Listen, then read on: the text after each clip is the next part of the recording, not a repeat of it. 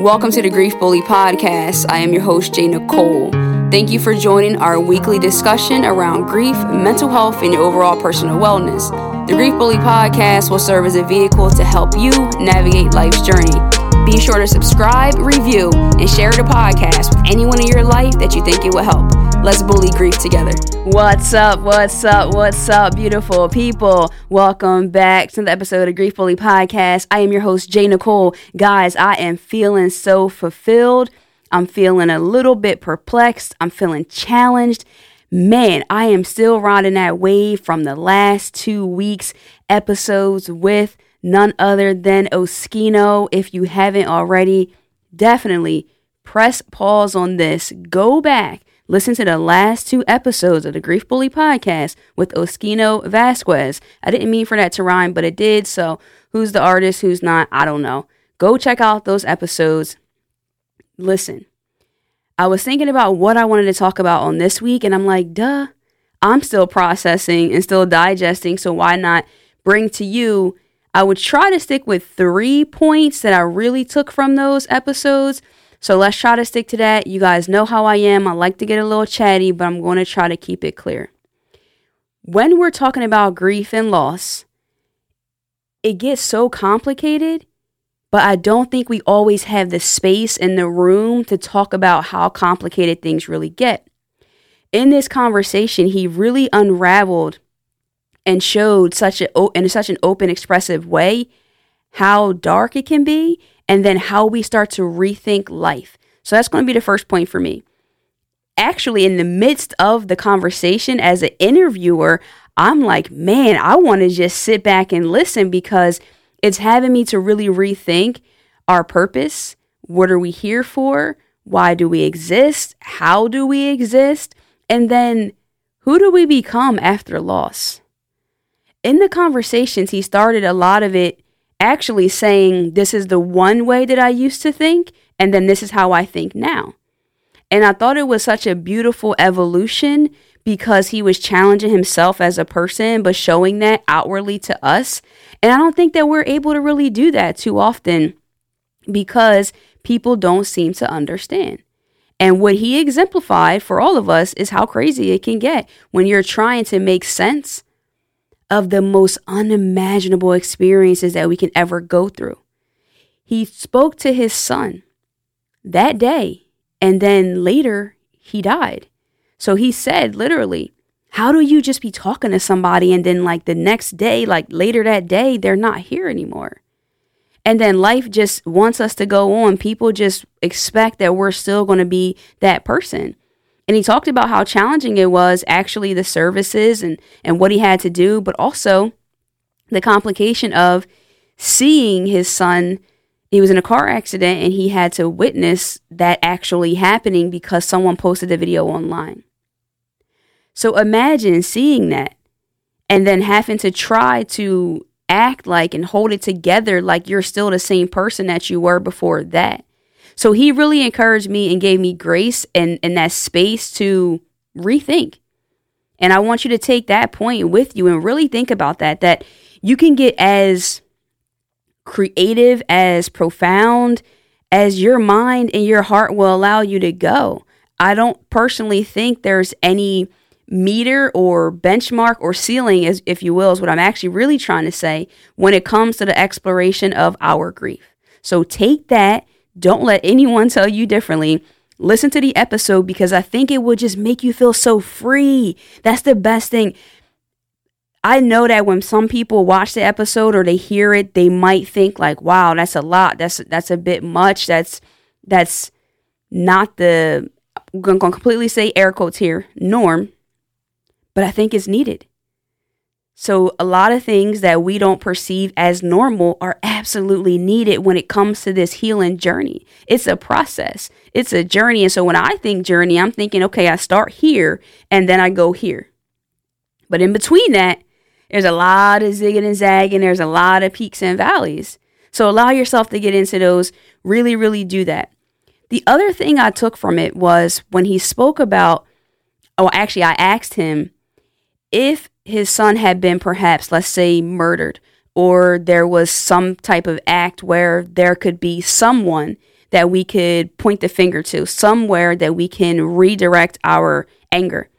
Would that have made it a lot easier for him? Let me not use the word a lot. Would that have made it any easier for him to process and move through his grief? And he said yes. So it got me to thinking, how many of us struggle because we don't really have someone else to really, like, I don't want to use the word blame, but kind of like hold responsible, put the accountability on someone. For example, in my situation with my grandmother, and this is okay, so we're going to go there. I'm going to let myself go there. So my grandmother, if you don't know, she passed away in 2016, and she was, to our knowledge, just fine. Great bill of health, kind of great, but great bill of health for the most part. She was a smoker, but my dad had the flu. He lived with her as well. She then got the flu from him. So then ultimately she passed away due to respiratory failure. So she ended up having to be hospitalized, and that was that. But I really found myself struggling with, am I mad at my dad? Am I angry with my father because he unintentionally gave my grandmother the flu, which ultimately is the reason why she passed away? And I struggled with that. I really want to tell you, I struggled with that, but he actually also became very ill. So it was hard to even feel like that because my feelings had to be there. And naturally, I love my father. And at the end of it, I was able to rise above and say, hey, this wasn't his intention, but I can see how having someone to blame because these things just come out of left field and I need to get revenge. And not that I wanted to get revenge against my father, but in Oschino's situation, he said that if someone would have killed his son, he would have maybe killed that person back or something along those lines. And I'm not advocating for violence. I'm not saying that. But what I'm saying is that might help you feel a little better. So some of us out there, you might have had a cancer diagnosis that someone passed away from. And then you don't, what do we do? I mean, a lot of us, of course, we're angry at this nasty disease that has no cure. But it just was like, wow, I can understand how not being able to really find some sort of resolution, reconciliation within yourself about how someone passed away, because there isn't really like a person. And sometimes even when there is, they may not get caught. There are a lot of people who have unsolved murders and different cases and things like that where you never really get that day in court, if you will, or you don't get that opportunity. And I think that can really spark a lot of anger. So if you do find yourself in that circumstance where you do have this anger festering, I would implore you to find a way to get it out. I don't want you to hold that in and feel like I can't say this to someone because it sounds ludicrous or it doesn't make sense or the math isn't adding up, but it's your experience. And again, back to my original point, it has caused me to rethink and allow myself to have that evolution. And so I want you to do the same thing. So we're exploring how we rethink about life, and then we're looking at the whole anger part of it. And then I think this one is the part where it kind of could get a little touchy because we start thinking about God and where our higher power does or does not play a role in our existence. And that was a lot for me because I'm a believer and I'm someone who has been raised to believe in God and to believe in Christianity and to live my life the best I possibly can according to such. But it did feel pretty free to have that conversation with someone who unapologetically is going to go there. He said things like, if there is a God, he might not know us. If there's a God, maybe he doesn't like black people.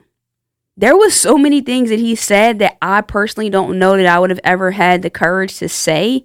But think about it. When someone in your life dies, you're like, is there really a God? I have a quote where I said, man, there's many times where I felt like when my person was dying, God's line was busy. When all I did was pray and pray and pray some more, I'm asking and calling on people to pray as well on my family member, my loved one's behalf, and yet they still died. when those types of situations come our way and experiences, I don't think that we should feel guilty for questioning certain things. A lot of people say we shouldn't question God, but I wonder what levels of sorrow those people have experienced that can easily just say that. I understand that faith is believing in something that we do not see, but we choose this. This is what grounds us. This is what keeps us there. But I think, going back to the previous point about anger and it being displaced and not having anybody to blame or to put things, I do think that our higher power and God gets that blow.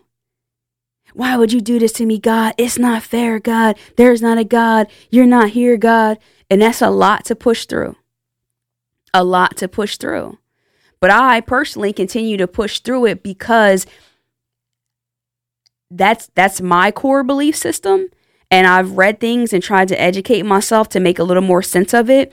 That why do these bad things happen? Why do bad things happen to good people? And I think what Oschino said really kind of sums it up. Is that I don't know. I'm just guessing. I'm just trying to figure this out as well. And we all have to feel like we can do that.